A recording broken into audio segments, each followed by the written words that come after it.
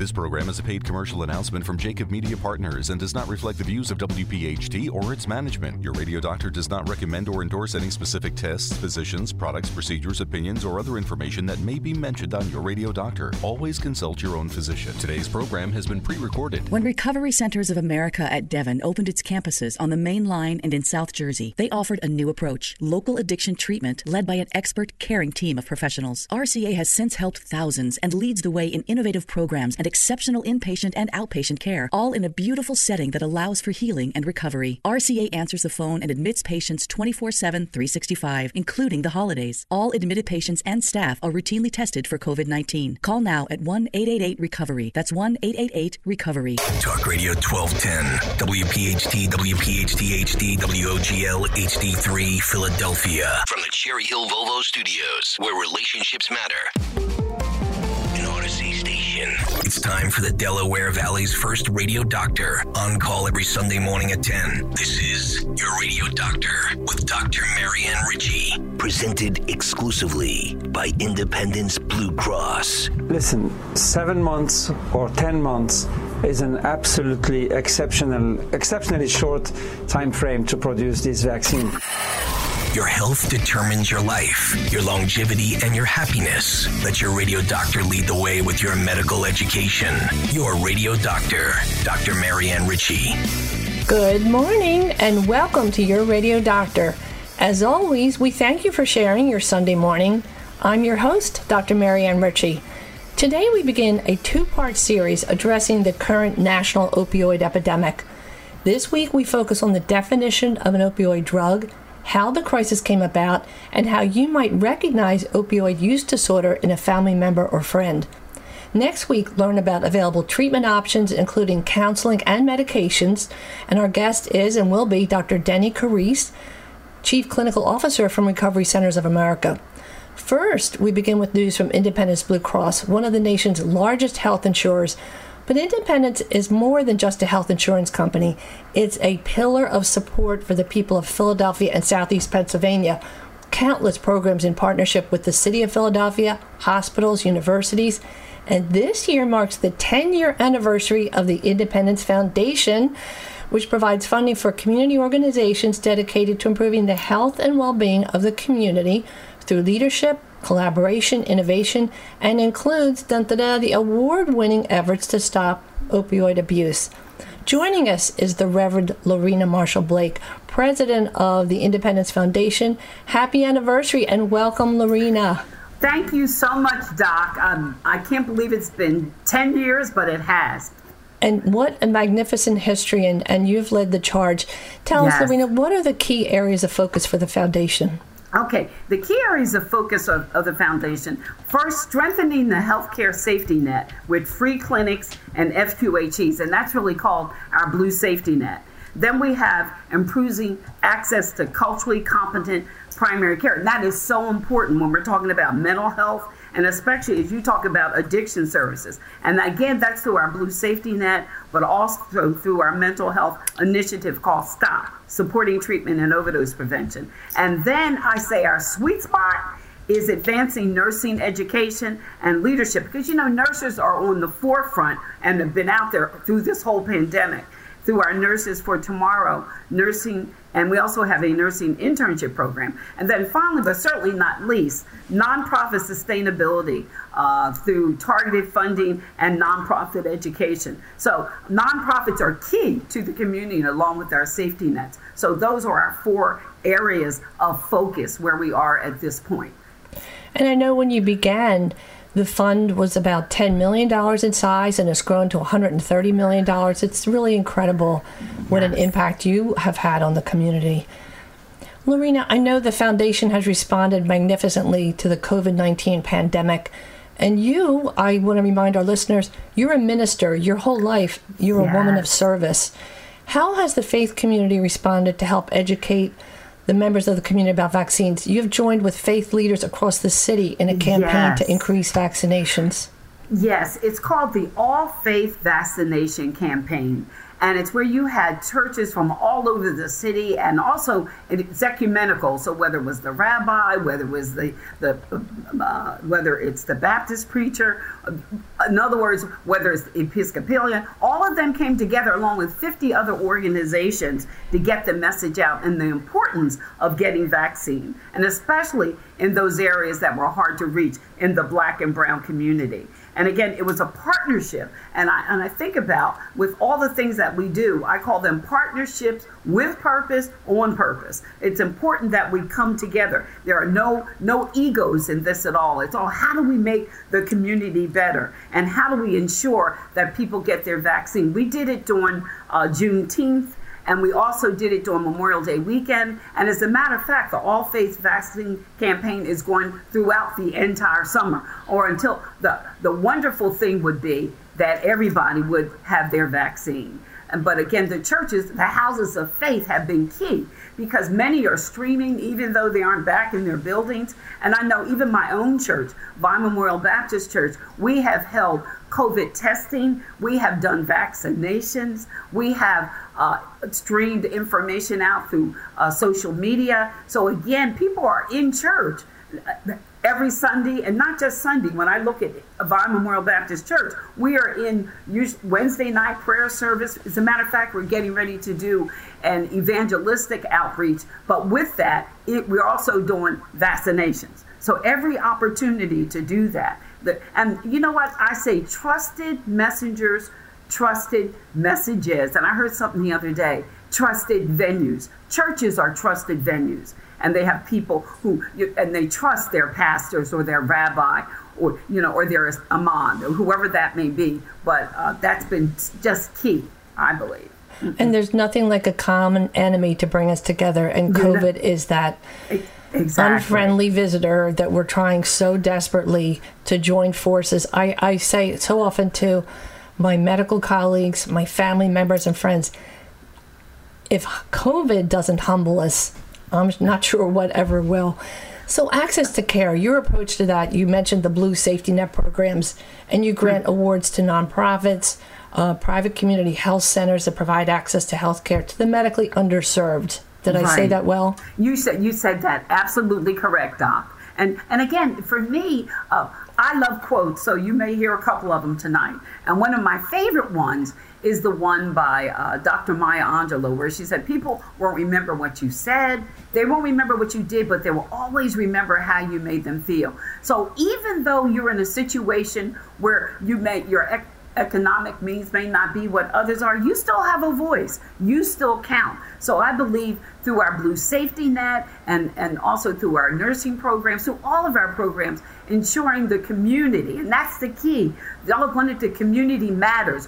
You make a difference. And I believe Independence Blue Cross and Independence Blue Cross Foundation for over 80 years, although the foundation is only 10 years old, has always demonstrated that. We are here, and we don't wait for the crisis to happen. We try to be proactive on the front. So again, with the various communities and the health centers, we're right in the communities. And many times people look, the hospitals, many of the major hospitals are closing. Hahnemann closed, okay? We're actually looking at a particular partnership right now with PHMC at Cedar Mercy Campus. But all of it is about community. And guess what? We care. And we want you to know we care. And we don't just demonstrate it. We don't just talk it. We walk it. And we also always say, okay, I'll say I'm a mad person, making a difference. So that's what we're trying to do. Lorena, in our final minute, I'd love to hear about the Foundation's novel campaign called Someone You Know and how you're addressing the opioid epidemic.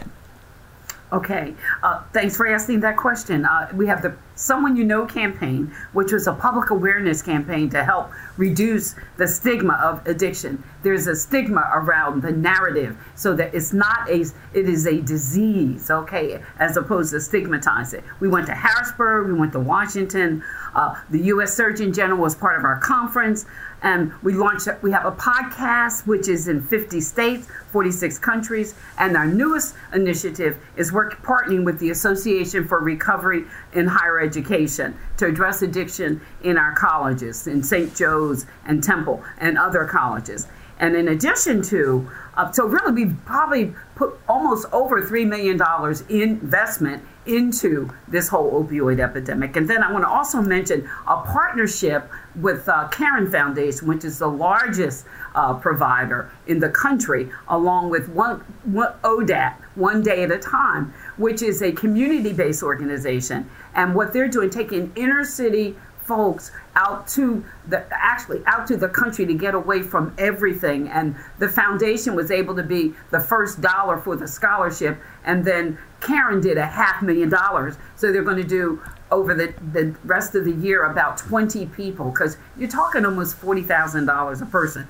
The foundation was able to put up the first $5,000 for each person. So again, we believe in not just talking it, but walking it and putting our money where our mouth is. And especially the key, it's all about the community so that they can be healthier, and making sure that they have the opportunity to take advantage of these programs. And it's not an issue of economics. So for our listeners, the Association for Recovery and Higher Education provides education, resources, and community connections for students in recovery who are in college. And you recently, congrats on the Collegiate Recovery Champion Award, Lorena Marshall Blake, the Reverend Lorena Marshall Blake. Thank you so much for joining us today. I look forward to having you back and learning more of the great programs offered by Independence Blue Cross and the Foundation. God bless you for doing his work. Thanks for listening to Your Radio Doctor with Dr. Marianne Ritchie, exclusively presented by Independence Blue Cross. If you have a question for the medical mailbag, just send a note to doctor@yourradiodoctor.net. And we're back on Your Radio Doctor, and we welcome Dr. Denny Carisse, Chief Clinical Officer of Recovery Centers of America and Adjunct Assistant Clinical Professor at the University of Pennsylvania, Department of Psychiatry. Welcome, Denny. So good to have you back. Happy to be here. Thank you. So let's begin with some very basic terminology. What is an opioid drug? It's a great question. So an opioid drug is a narcotic analgesic. So interestingly, opioids are at least partly synthetic, meaning they have active ingredients that are molecules that are manufactured in chemical synthesis, not found in nature, like opiates, right? So common opioids are OxyContin, hydrocodone, fentanyl, and others. Heroin is one example of an opioid. Some opioids are legal, some are illegal. And you are spending your life work helping people with substance use disorder. More specifically, what drugs are in substance use disorder in general? And then maybe we can talk about opiate use disorder separately. But tell us a little bit about SUD, if you would. Sure. So substance use disorder replaces the old, kind of more stigmatizing expression of addiction or drug dependence. For every drug, the same 11 questions are used to diagnose a substance use disorder as mild, moderate, severe. So there's alcohol use disorder, opioid use disorder, stimulant use disorder. So the most common, again, are alcohol, opioids, like we discussed, heroin, fentanyl. They all have kind of a calming effect. They're prescribed when prescribed for acute pain. Stimulants like speed, amphetamine, methamphetamine, Ritalin, or Adderall are the prescribed versions of those. And then the last group, sedatives, hypnotics, anxiolytics like Xanax, Valium, those are the most common. Mm-hmm. So let's talk a little bit about the opioid use disorder. It can mean different things in different patients, right? Oh, absolutely. So again, like I said, there's 11 symptoms that we use to diagnose any of the disorders. And if you meet criteria for 2 or 3 of them, you have a mild alcohol use disorder or a mild opioid use disorder. If you meet criteria for 4, 5, or 6 of them, you have a moderate problem. 7 or more, you have a significant problem. I won't go over all of them here, but they also involve misuse of prescribed opioids, including illegal opioids like heroin or fentanyl. So people always ask, what are the ways somebody misuses a prescribed opioid medication? The easiest way is taking more than prescribed or taking them more frequently. But also people sometimes crush pills and inhale them or inject them instead of swallowing them as intended. They get prescriptions from more than one place or pharmacy, which is called doctor shopping, or they use opioid meds that are not prescribed for them. Can you give our listeners a general idea of the scope and how much it has grown, the scope of the problem in our country? Sure. So it's really interesting. The U.S. actually only makes up 4.6% of the world's population, but we consume 80% of its opioids and 99% of the world's hydrocodone, which is the drug in Vicodin, right? So drug-related deaths have more than tripled between 2000 and 2020. 75% of people addicted to heroin say they were introduced to opioids through prescription drugs, either their own or somebody else's prescription. 94% say they transitioned to heroin because prescription opioids were more expensive. But if you look at the opioid overdose deaths in particular, just opioids, in 2010, about 29,000 people in the country died of an opioid overdose. By 2019, that was 70,000. And when COVID first started in July 2020, opioid deaths increased 13% year over year so far that year already by July. So it's a significant problem in this country. And you bring up a very important point, COVID. COVID has ripples we've yet to understand, and they're continuing to come. But I guess the average listener thinks that many people get trapped by substance use disorder, either, and in this particular, in opioid use disorder, because they've received prescriptions following surgery or some other kind of injury, and then it just continues. And tell us a little bit about that. Yeah. Well, getting a prescription post-surgery or getting, morphine right after surgery when you're still in the hospital is not really a leading way to become addicted or become dependent or develop opioid use disorder, which is the preferred term. Much more common is folks that are given a prescription opioid for long-term chronic pain, which they're really not meant for. And if we really look at kind of how did we get here? How did we arrive at this point in this country at this time? We really know exactly how that happened. And when we look at that, we talk about the 4 waves, the very distinct waves that define the opioid epidemic in the U.S. So the first wave was started in 1999 and went till about 2010. And that was this wave of these massive increases in prescription opioids. In the late 1990s, pharmaceutical companies reassured the medical community patients wouldn't become addicted to prescription pain medication. They really had no evidence about this. Healthcare providers began to prescribe them at greater rates. Drug companies spent an enormous amount marketing their opioids for every kind of pain. They're really intended for acute pain. They had trainings in beautiful places. They lobbied a lot of different areas, and then pain became the 5th vital sign. And the reason that's important is because medical centers required to report on improvements in pain. It would lead to poor performance if their patients didn't say, yes, my pain was totally taken care of. So that was one of the things that these health grades looked at. Yes, and I want to jump in there for just a second, because I was several years into practice when this became the mantra. It's the 5th vital sign: temp, blood pressure, heartbeat, all those good things. Because in the past, we would say, give the patient an injection of Demerol every 4 hours as needed, or PRN is Latin for as needed. And then the people making these metrics, not all of the medical people, would say, well, if you want to have good ratings, don't let the medicine wear off and let the pain come back. Stay ahead of it and just give it straight every 4 hours or every 6 hours. Would you say that's a pretty good description of how it came about?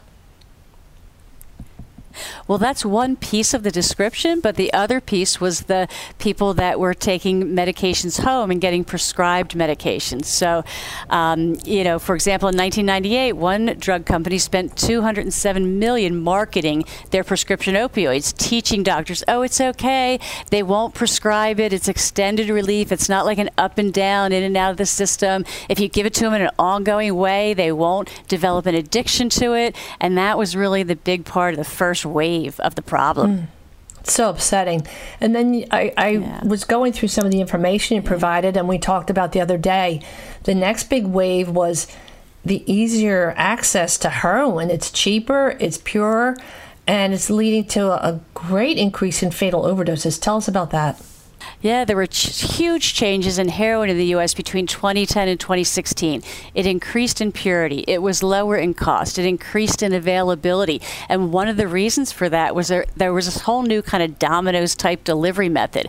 Early on, Colombia provided about 90% of the U.S. heroin. By 2016, Mexico's was providing 90% plus. Cheaper, more available, better delivery system, more people used it. And then the next wave comes in 2013 with this huge rise in the availability of synthetic opioids, illicitly manufactured fentanyl, and they just blew it apart. And fentanyl, we've used it in GI. We've changed our method of sedation over the decades. But fentanyl is used for animal care, isn't it? Well, there's fentanyl, which is about 50 to 100 times stronger than morphine, and carfentanil, which is the only medical purpose is in veterinary science, is for sedating large elephants. That's about 10,000 times stronger than morphine. And that from that came the analogs, all these different analogs out there in the field that were illicitly manufactured that were just incredibly high in potency. So people are familiar with the drug morphine. 10,000 times stronger is carfentanil. 100 times stronger is fentanyl. And either one, it's just hard to even fathom. And then you said, really, there's a fourth wave because now cocaine is laced with fentanyl. Just to bring a jump in the... Mm-hmm. Yeah. Right. So this kind of fourth wave is the lacing of cocaine and amphetamines, even marijuana, and other drugs with fentanyl unknown to the person who's taking them. So these are all the analogs that are kind of coming to us and being laced into other drugs. And the day doesn't go by we won't see in a newspaper that somebody died of using cocaine that they had no idea it was tainted with fentanyl, illicitly manufactured fentanyl. Let's take a little break, and we'll be right back with Dr. Denny Carisse from Recovery Centers of America. Today's edition of Your Radio Doctor with Dr. Marianne Ritchie, presented exclusively by Independence Blue Cross, can be enjoyed anytime, anywhere, at your convenience. Just download the Odyssey app and search Your Radio Doctor. It's health education on demand. And welcome back to Your Radio Doctor. Our guest is Dr. Denny Carisse from Recovery Centers of America, and we're learning so much about the opioid epidemic in America. Denny, we talked about 4 waves. There was an increase in prescribing, and it was being marketed by companies that make these medications. Heroin's easier to purchase, it's cheaper, it's purer, and that synthetic opioids, that was a very clear explanation of synthetic opioids. And now we know that cocaine, which people take their chances, but every time people take a chance, they don't know if the product they're getting is laced with something else like fentanyl, and it's leading to many more deaths and overdoses. Tell us a little bit more. What does the future look like? Where are we now? Where are we headed? Well, we've really gotten our hands around some parts of this crisis. So some aspects are much improved. The physician drug monitoring program is now in place, and it's in place across states so that if you get a prescription from a doctor, you used to be able to get, prescriptions from 10 different doctors. Each one would write a month's supply of opioids, and you could get them filled at all different pharmacies, and no one would know. And there were people, we called them doctor shoppers, Now you can't do that because as soon as they look in the monitoring program online, they know you're doing that. So that was a huge thing. Physicians are being educated by someone other than pharmaceutical companies on the correct treatment of pain, because people with pain deserve care and they deserve alleviation of that pain. So the prescribing of opioids is going down. A lot of states and their governors, Governor Wolf and others, declared opioid problems statewide emergencies, which led to more funding.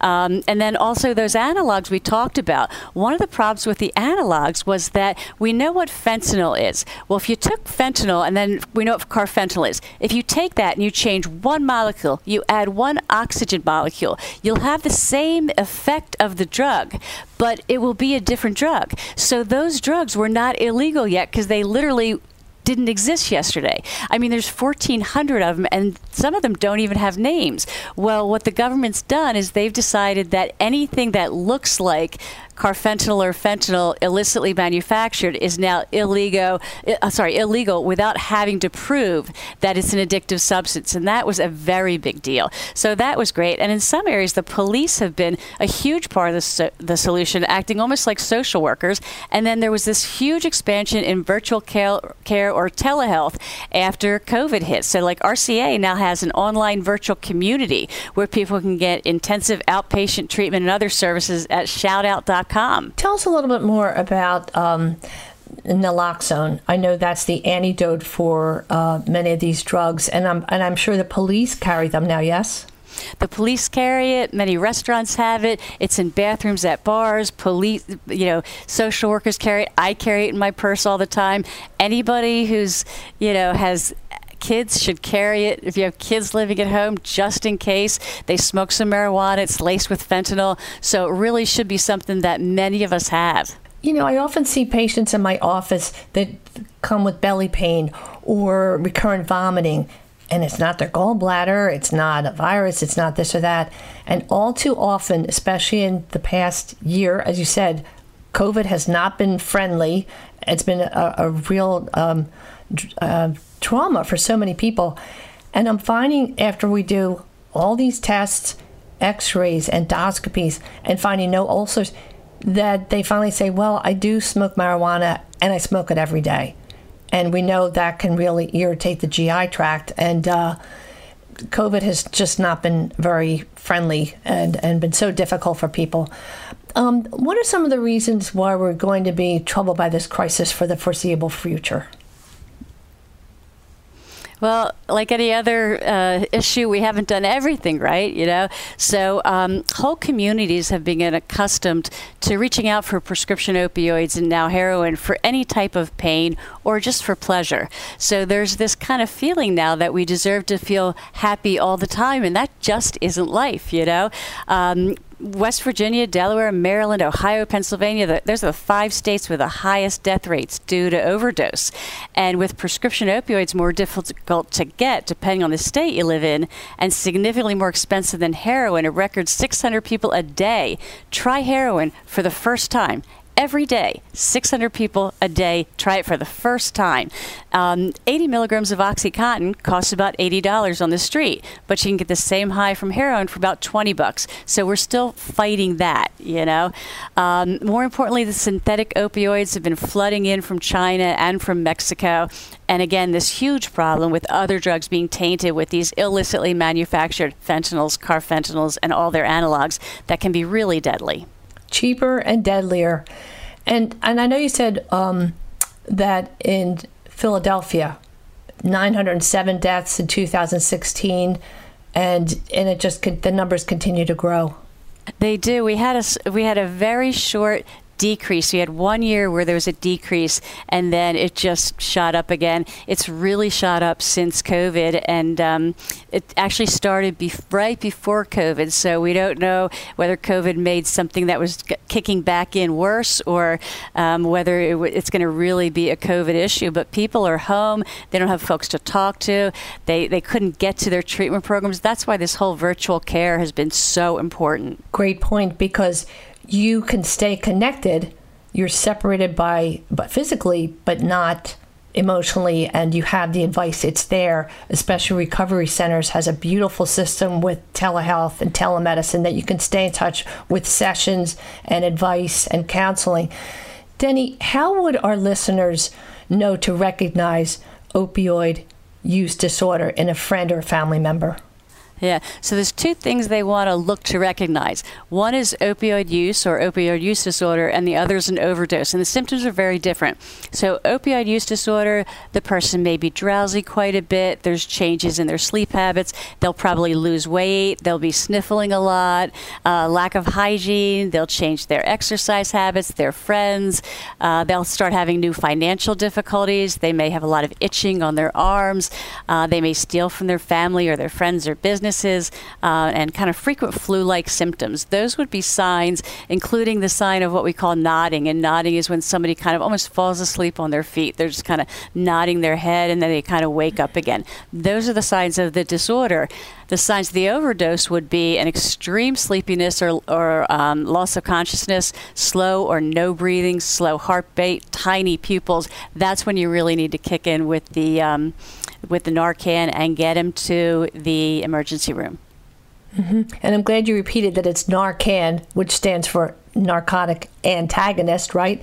I said naloxone earlier, which is the generic, but Narcan is that injection. You're right. Is there any reason why somebody would hesitate to use that? Is there any problem in injecting that? Like, listeners, if you see somebody and you think you could save his or her life, go ahead and inject them. Right, and it's not even an injection anymore. It goes through the nostril, so it's very easy. You just unwrap it, spray it in their nostril, and it immediately throws all the opioids off the receptors, and the person will go from really literally not breathing, not conscious, to wide awake, having no effects of the opioids.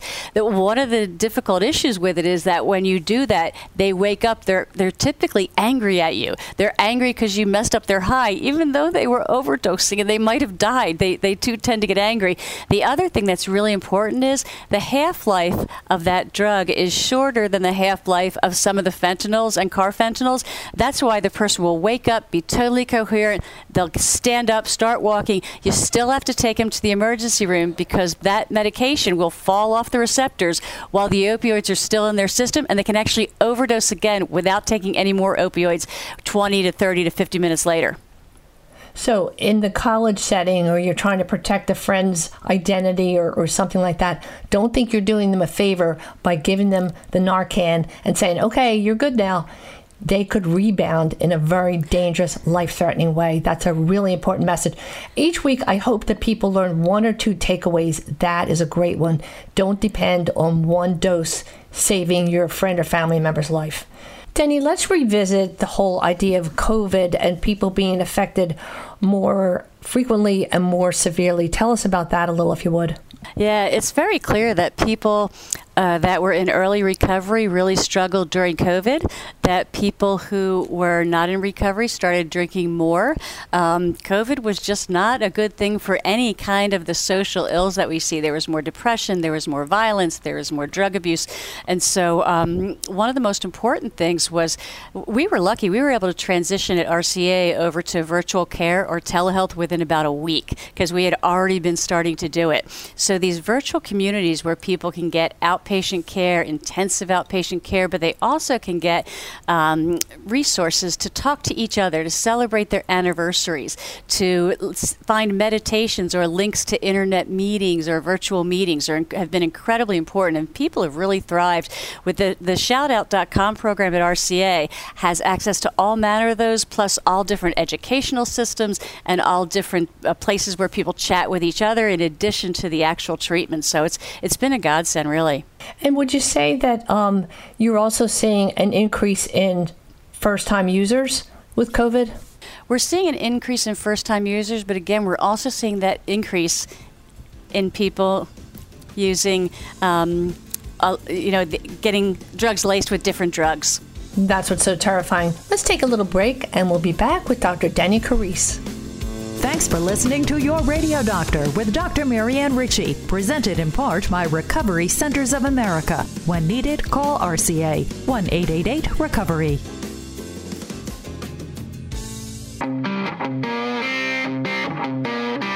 And in our final segment with Dr. Denny Carisse from Recovery Centers of America, we've learned so much about the opioid epidemic. Next week, we'll continue our discussion as we discuss counseling and medications for therapy. Denny, let's say there's somebody in my life, a friend, a family member, and I really want to see them get treatment, but I don't want them to get upset with me. How would I best get them into therapy? It's a great question. The first thing I would say to you is, what if they do have a problem and you don't ask? Today, that's something you could regret for the rest of your life. So it's willing to worry and it's willing to take the risk that somebody will get upset. And sometimes it's as easy as a comment like, I notice you're having trouble doing things that used to come easily to you. Is something going on?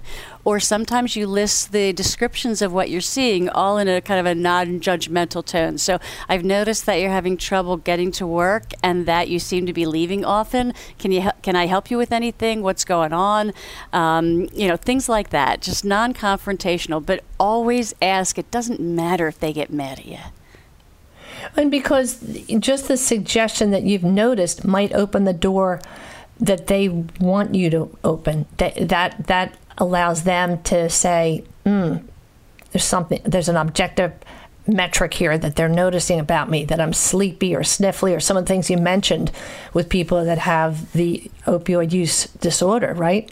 Yeah, sometimes people are really just waiting for somebody to kind of bring it out in the open so they can respond. And I think that we're talking about somebody who loses time out of work, or they're not attentive to their family responsibilities, etc. But the true cost, and I'm sure you always say this, it is how it affects that person in particular and all the loved ones around them. It's not the time out of work or business losses. It's the person's life. And Recovery Centers does such a great job in helping people. If somebody wanted to get help from Recovery Centers of America, how would they contact you? Actually, it's very easy. They can go to www.recoverycoa.com and chat. They can call 1-800-RECOVERY and chat with people, or they can go to www.shoutout.com for our virtual care. Dr. Danny Carisse, thank you so much for joining us. I look forward to having you back next week as we continue our discussion about the opioid epidemic in America and your beautiful work in helping so many people into recovery and continue on that good path. Have a wonderful week. We look forward to having you back again. Thank you so much. Now, your real champion, presented by the Rothman Orthopedic Institute. And now for Your Real Champion. I call this segment Kira Cares. Each week, we bring you the story of a real champion, someone who's overcome a difficult challenge or does selfless work in their community. It's always uplifting to learn about the champion's generosity or kindness, but the real message is what motivates that person to climb the mountain or share the shirt off his or her back. Meet Kira Drissel. Like many of the young people we highlight, she's likable, well-rounded, a good girl, doing well in school, lots of friends, sports, hobbies. But one day, an unwelcome stranger knocked at the door, a stranger named leukemia. At first, her symptoms were vague. It took a few visits for doctors to pinpoint the enemy. Meet Jason, Kira's dad. He'll always remember the moment he heard the news. His beautiful 11-year-old daughter had her whole life ahead of her. Once the diagnosis was clear, Children's Hospital of Philadelphia scooped her up, embraced the family, and infused them all with hope. Jason finds it hard to put his emotions into words. He was so overwhelmed by the support of the doctors, nurses, staff, that after only a few days, his knee-jerk reaction was, how can we give back? Well, another parent who made a cancer journey with her son knew exactly how he felt and said, focus on Kira for now.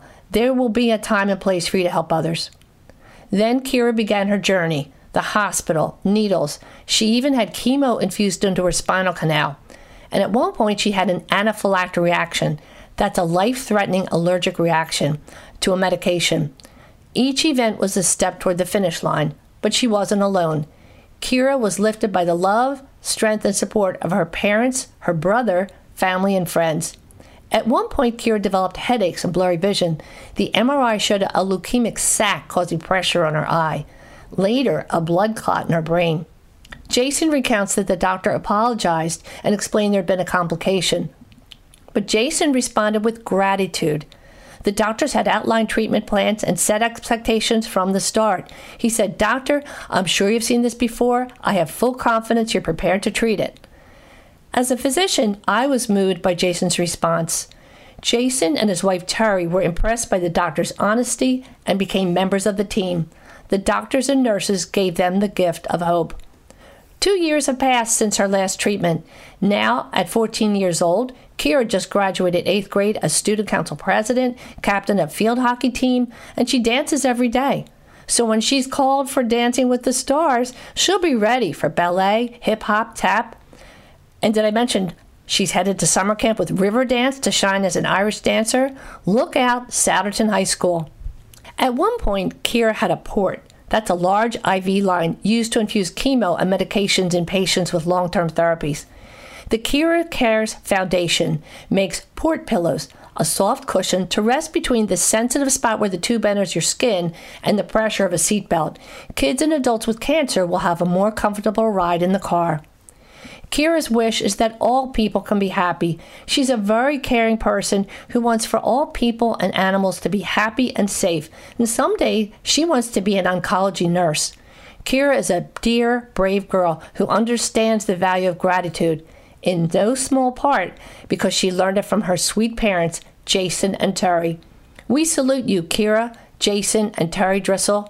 You're real champions. Visit the Kira Cares Foundation on Facebook and help kids with cancer.